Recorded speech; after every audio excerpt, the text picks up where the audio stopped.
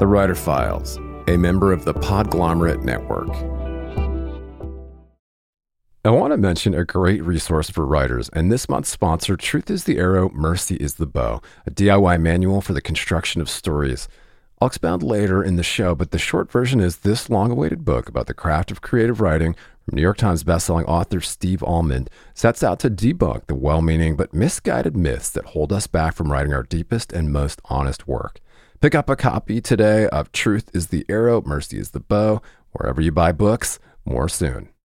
Greetings, scribes. I have got some exciting news to share. The Writer Files now has an exclusive Patreon community where subscribers will get exclusive access to uncut ad-free interviews, a writer's happy hour, bonus breakdowns, and content from productivity and publishing experts each month. In the meantime, just head over to patreon.com/thewriterfiles. It's free to join Patreon to get a preview, and you can upgrade anytime. That's patreon.com/thewriterfiles. Help us start something special.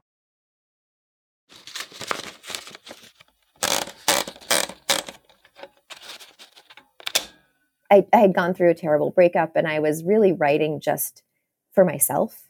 You know, I was looking for a friend to kind of go through this breakup with, and a way to kind of process all of the things I was thinking and feeling. And, you know, I had to do that through adult characters. So I started writing these pages, which then kind of turned into the Light We Lost novel. And I think once that book came out was when I started to think of myself more as like a writer-publisher hybrid and less of a publisher who also writes some books sometimes.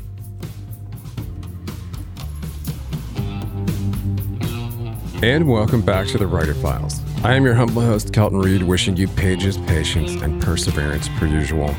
New York Times and internationally best-selling author Jill Santopolo spoke with me about finding balance as a writer-publisher, writing as therapy, the universal power of myths, and her latest novel, Stars in an Italian Sky.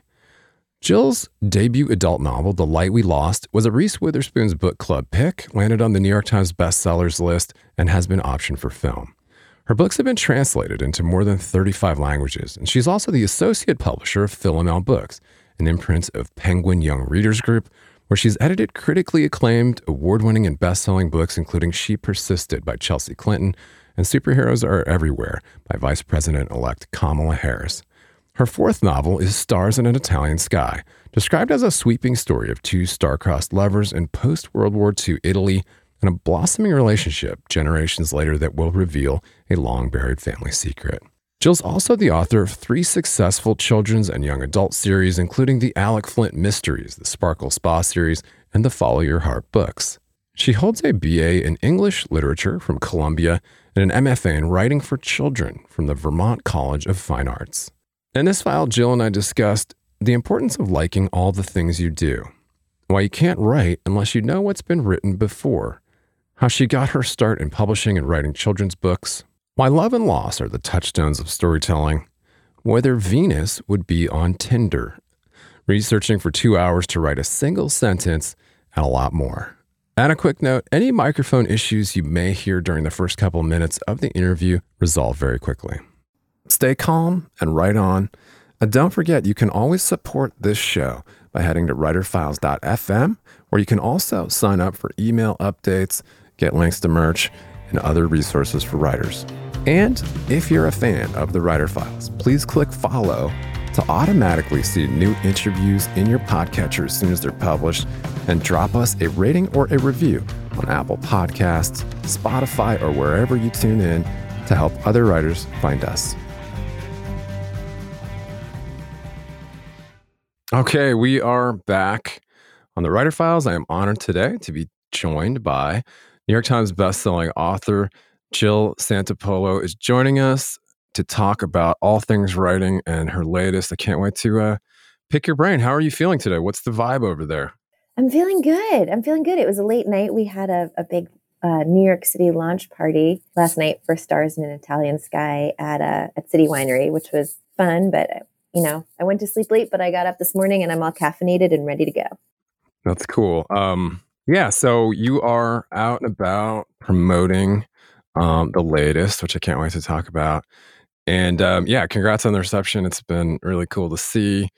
So, aside from being exhausted from your big New York launch party, what else do you got kind of on the radar for the upcoming kind of tour, et cetera? So I'm going to South Carolina on Sunday, and there's going to be a Sunday sit-down dinner that a local chef created that was inspired by Stars in Italian Skies. So I'm super excited for that event. And then I've got a series of 4 events in Florida, in Palm Beach, Boynton Beach, Vero Beach, and Tampa.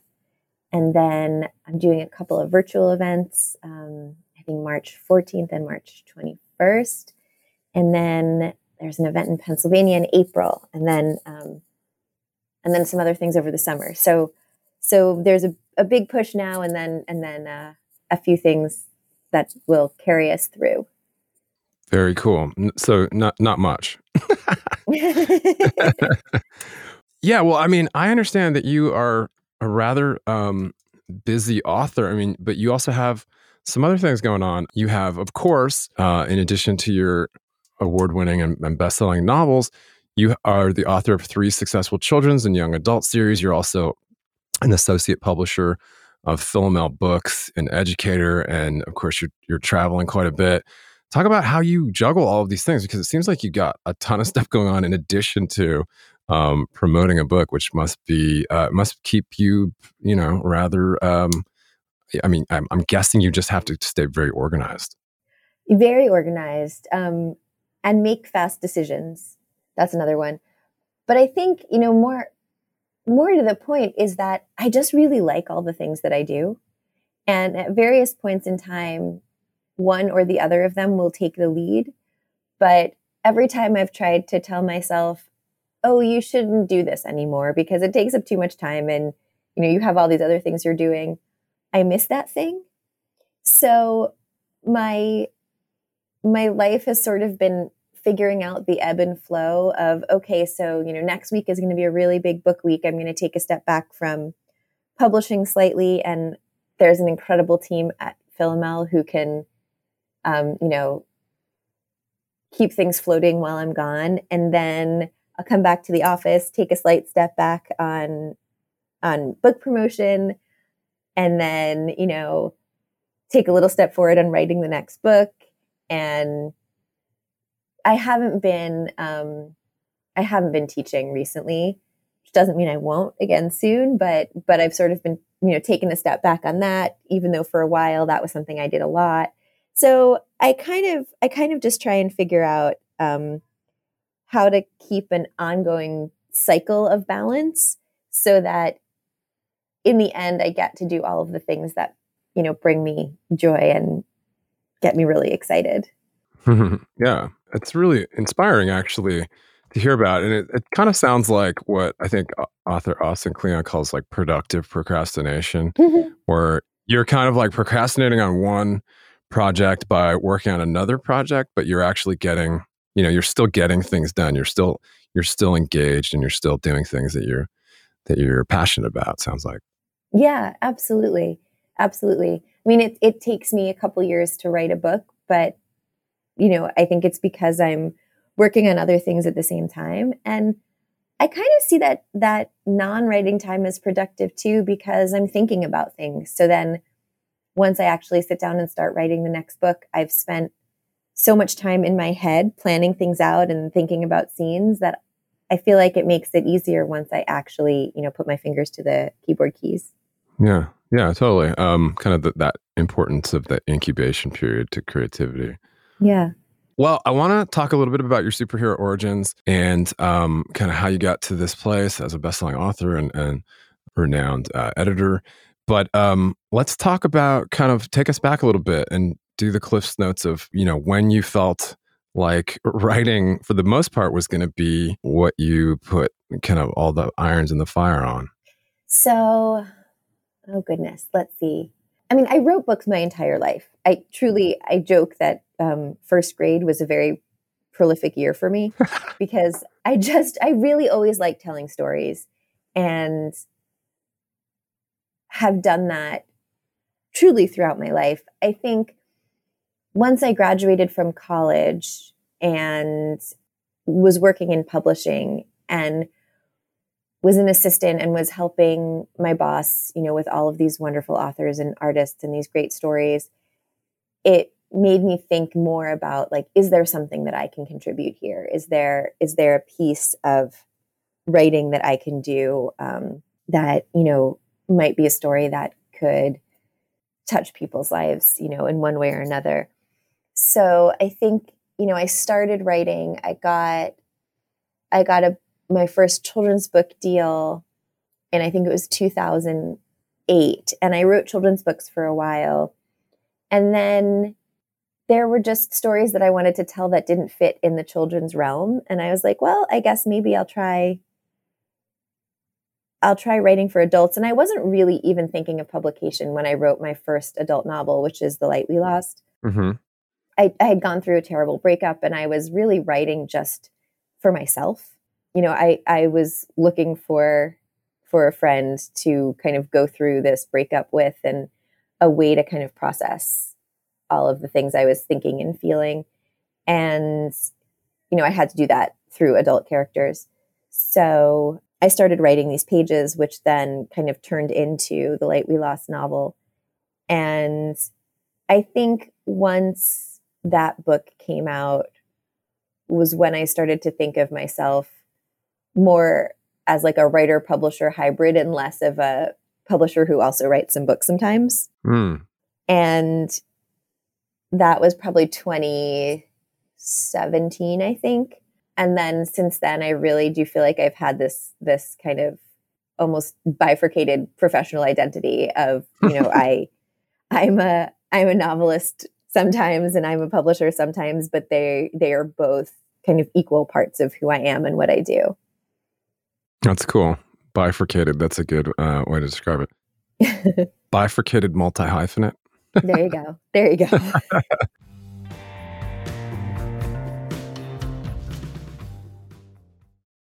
Earlier in the show, I mentioned an invaluable resource for writers. Truth is the Arrow, Mercy is the Bow, a DIY manual for the construction of stories based on 3 decades of writing, failing, and trying again. Author Steve Almond is a beloved professor at Harvard and Wesleyan and the acclaimed New York Times bestseller of 12 books of fiction and nonfiction. And in Truth is the Arrow, Mercy is the Bow, Steve employs the radical empathy he displayed as a co-host of the Dear Sugars podcast with Cheryl Strayed, where they explored the joys and trials of storytelling to explode myths that hold us back from writing our deepest and truest work. The book includes chapters on plot, character, and chronology, but travels far beyond the earnest intentions of most craft books. It also includes writing prompts to generate new work. Pulitzer Prize-winning author Richard Russo called it one of the best books on writing he's ever read, and also the funniest. Pick up a copy of Truth is the Arrow, Mercy is the Bow, a DIY manual for the construction of stories, wherever you buy books, and add it to your TBR today. And just a quick aside to revisit the exclusive Writer Files Patreon community, where subscribers get access to uncut ad-free interviews, a writer's happy hour, bonus breakdowns, and a lot more. I know that for serious writers, it can be more distracting than ever to cut through the noise, stay productive, and home in on what's happening in the publishing industry. Over 8 years, we've provided a looking glass into the habits of professional writers and publishing industry insiders. And as your humble host, I've decided to launch a membership-based Patreon for serious scribes to cut through the noise, swap tips and tricks, and hang out with like-minded peers. Just head over to patreon.com/thewriterfiles for bonus writing resources, monthly episode breakdowns, writer's happy hour, a community of your peers, ad-free episodes, and more. It's free to join, to get a preview, and you can upgrade anytime. That's patreon.com/thewriterfiles. Help us start something cool and special. Keep calm and write on.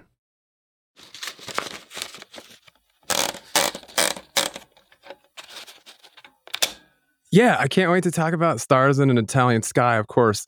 You must be coming off the high of that New York launch party. Was there some wine consumed? There was, and it was actually very cool because City Winery made Stars in an Italian Sky wine. So there's a label on it on this particular red wine that is the Stars in an Italian Sky book cover. That's so cool. Yeah, I've never heard of that, but that is truly something. I hope you kept like a case. I did. I absolutely did. Perfect, perfect. That'll age well, and you can resell those for millions. Well, I was actually thinking of giving them away, but Okay, perfect, perfect. you say potato, I say potato. That's sweet.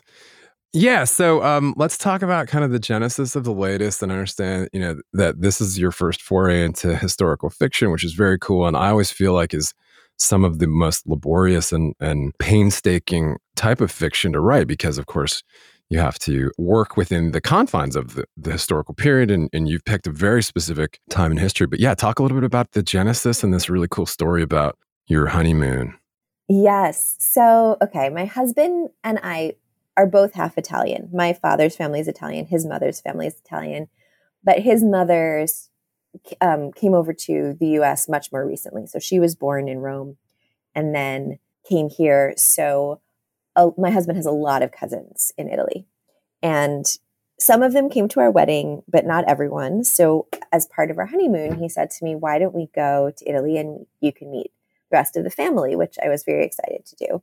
And we also decided to stop by and say hello to my Italian publisher in Milan. So we're hanging out with her and she said, well, what are you working on next? And I was like, I don't really know. I'm finishing up, I think I was finishing up my last book, Everything After, at that point. So I was like, yeah, I don't really have a next yet. I'm kind of finishing up this novel that's due in a few months.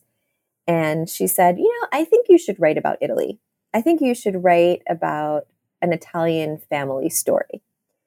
And I was like, okay, Christina, sure, but not really intending to do that. And then we went to visit my husband's cousin, and he is in his 80s, and he is a man who would have been the Count of Saluzzo and the Marquis of Rocca-Debaldi had the Italian nobility been something that, was continued legally in Italy.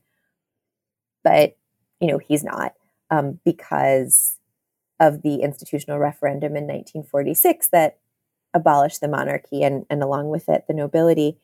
And I hadn't known much about that, but the man who would be Count, his younger sister, was telling us about the institutional referendum and how it was decided in 1946 and that it was the first time that women voted in Italy. And I thought, this is so fascinating. Like, what an interesting time and what it must have been like to have been this man, but also anyone who was expecting that they were going to live this life, they were going to have this title, and then all of a sudden, by popular vote, their entire future changes. And then I was thinking, well, so that's my husband's side of the family. My side of the family, we're descended from shoemakers from southern Italy. And my husband and I joke all the time that had we gotten together, it would have been such a scandal if, the granddaughter of a shoemaker and the, grandson of a count or whatever get together, right? So I was thinking about the counts and the marquises whose sort of future disappears. But then I was also thinking about, the people like on my side of the family who probably did want this referendum to happen and wanted the monarchy to be abolished. And, what happens if those two people were in love, if their families were totally different class-wise and, were on different sides of political issues, but they loved each other. And then this referendum is happening and it's the first time women can vote. And like, what does that do to their relationship? And how do these external sort of pressures change their relationship or challenge their relationship in different ways?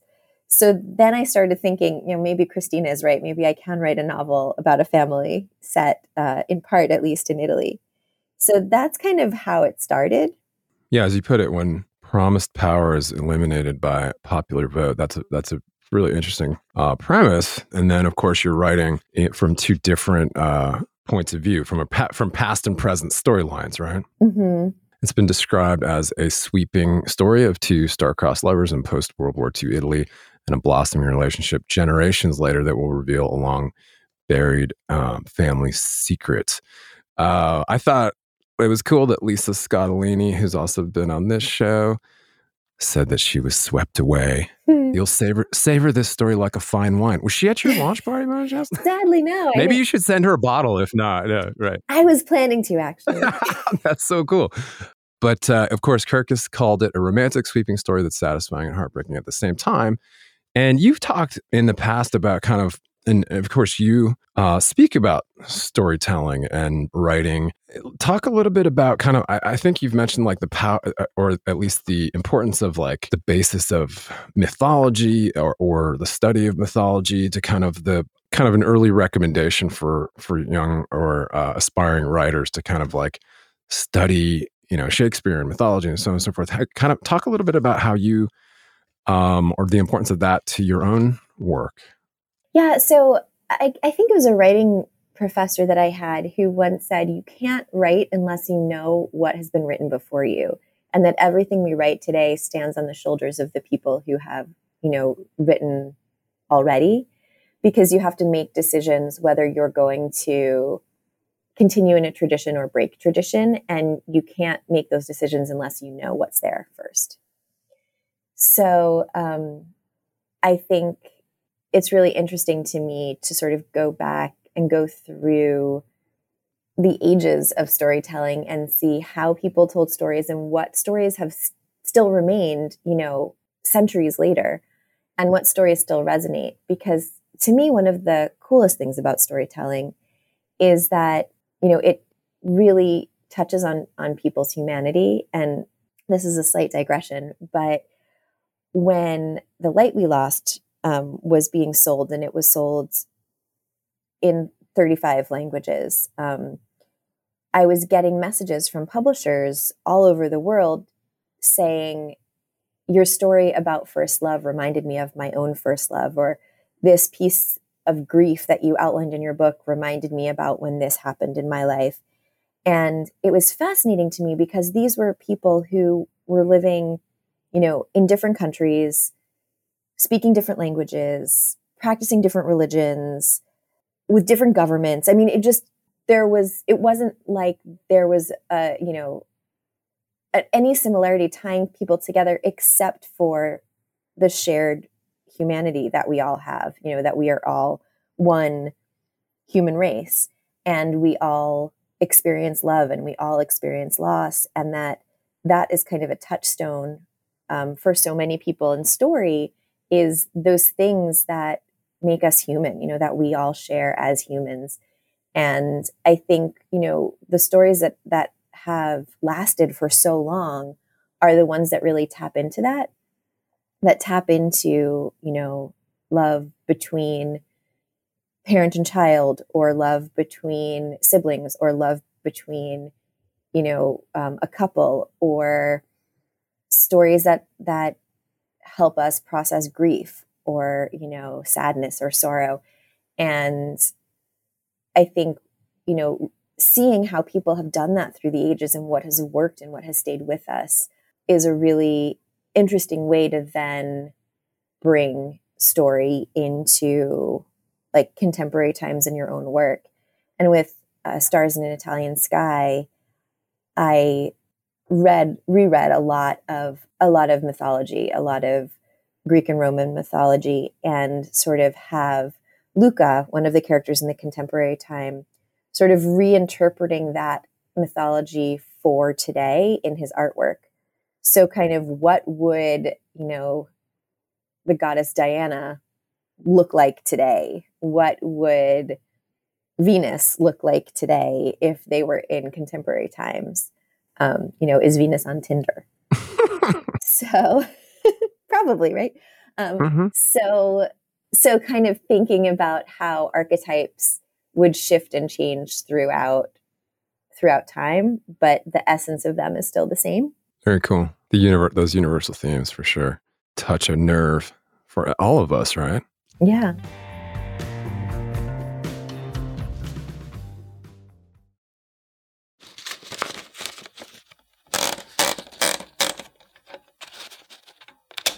from Romeo and Juliet to today with your latest. Yeah, talk a little bit about, I mean, I understand you went through like a pretty serious fact checking and research period before you were kind of like getting into the pages and talk a little bit about moving from that phase of the research process, which sounds pretty in depth, to, really getting into a flow state. Like when you're finally sitting down, getting pages and worrying less about train schedules. Talk about, like what your best writing day looks like. So for this book, I did pre-research just so I kind of knew about the world. I read a lot about winemaking. I read a lot about post-war Italy. I watched YouTube videos. I spoke to, professors in Italy who were so gracious when a random American author just emailed them out of the blue and was like, hey, can you help me with my novel, please? But then also, once I started with that, I felt like I at least had a framework to know where I was bumping up against like boundaries in different ways. But I would still, be writing along and then say something about like wanting her to put on lipstick. And then I was like, wait, was there lipstick available in Italy post-war? What was the global supply chain for lipstick like post-war? When did it come back to Europe? Like, was it ever gone? What happened? And then I sort of went in like a 2-hour wormhole of researching makeup during and after the war in Europe, and then what colors they would wear on their lips if they did have makeup or whatever. So there were definitely things where like I would be writing and then, feeling like, okay, I kind of have a handle on this. And then I would come up against something like that and do a deep dive just so I could write literally one sentence. It's like 2 hours to write one sentence. But I found that to be a lot of fun. And then there were definitely things where I was like, I think this makes sense. I'm just going to put it in here now and make myself a note to like confirm that my gut feeling here is correct. And sometimes it was, and sometimes it wasn't. But, kind of depending on how much time I had to write that day and whether I had like an inkling of what might be the right answer, I sometimes stopped to research and sometimes just kind of made myself a note. And then when I was finished would go back and say like, okay, let's check on this. Like, is this actually how they would tie their hair back in a ponytail in 1946? Did they wear ponytails in 1946? Interesting. Yeah. So when you're really getting into flow state, like what's your best writing day look or smell like? Coffee? Does it start with coffee? Tea. I'm a tea drinker. Yes. Okay. So yeah, I feel like for me, the best writing day is kind of like I've taken care of the things that are on my mind so that I've cleared it enough to really focus on writing. Because if I know that if I have a to-do list of like call to make my daughter's, pediatrician birthday checkup or whatever, or, bring this check to the bank or whatever it is, that like, if that's all in my head, I'm not going to have a good writing day. So I try and spend like an hour or so in the morning just doing all of that so that it's out of my brain and I don't have to think about it anymore. And then, kind of sit down probably around like 10:30 and start by usually like rereading the last chapter or so I kind of know where I am and get myself back into the manuscript, and then write for a while until I get hungry for lunch, and then eat lunch, and then write, come back and write for a few more hours, and then take a walk to kind of clear my brain so I can get out of the novel and back into the real world. So you take a walk after you write to clear your head, to come back to reality. Yeah. Interesting. That's cool. I haven't heard that before because I know lots of famous writers have, talked about the importance of walking for their process. And of course, I know we've talked a lot about the importance of exercise on this show, but that's very cool. So, I got one quick fun one for you. If you could have dinner with any author from any era to your favorite place in the world, who would you take? Where would you take them? All expenses paid. It's on me. Oh my goodness. Well, my favorite book, literally since I was probably 11 when I got this book as a gift for my birthday, is Betty Smith, who wrote A Tree Grows in Brooklyn. I probably have read that book like 14 times or something. And I feel like if I get one shot, it would have to be her. And as far as where we would go, I think, I mean, if all expenses are paid, right, I've got to go somewhere exciting. Like I've never been to Australia. So if I'm getting a trip, maybe Betty Smith and I are going to Australia. Oh, nice. Nice. Do you have a destination in Australia in mind, or just hang out and like hit the town? I mean, probably the beach, right? Maybe Great Barrier Reef. Maybe she and I'll go skydiving together. Oh, wow. That's a new one. Yeah. Skydiving Right? with Betty Smith. I like it. I'm not sure how she'd feel about that, but It's a little bit outside. Like maybe you could do something crazy where you go skydiving and like eat or like try to drink stuff while you're falling, or I don't know. Well, then we have a real celebration after we've survived, There you go. Once you've survived, then you go out for drinks. Exactly. All right. I got it. One final pearl of wisdom for writers on just how to keep going. Pearl of wisdom on how to keep going. So one trick I have if I get blocked on something is to go back to the last place where writing felt good, space everything else down, and restart from there and go in a new direction and see if it feels better. Love that. And then something else that my grad school friends and I used to do was what we called go on the bet, B-E-T, bet. And what that meant was you had a partner, and like I would make you my partner, and I would say to you, I bet you I can write, and then you pick like 10 pages in the next week or 20 pages by next Tuesday or whatever it is. And then if you don't hit your number of pages, you have to donate $20 to a cause you don't believe in. I love that. Wow. That's a good one. I never missed my pages because the cause that I chose as my cause I didn't believe in that I was going to donate to was so abhorrent to me that I was like, I just have to write these pages. It doesn't matter if I stay up till 3:00 in the morning because there is no way those people are going to get my money. Amazing. That is a really good impetus. I love it. I know you got to run. I will point at your home base, the latest, and jillsantopolo.com. We appreciate you. Come back in the future. All right. Thank you. Thank you so much. Thanks so much for joining us for this file. And if you're a fan of the show, simply head over to writerfiles.fm for more. That's writerfiles.fm.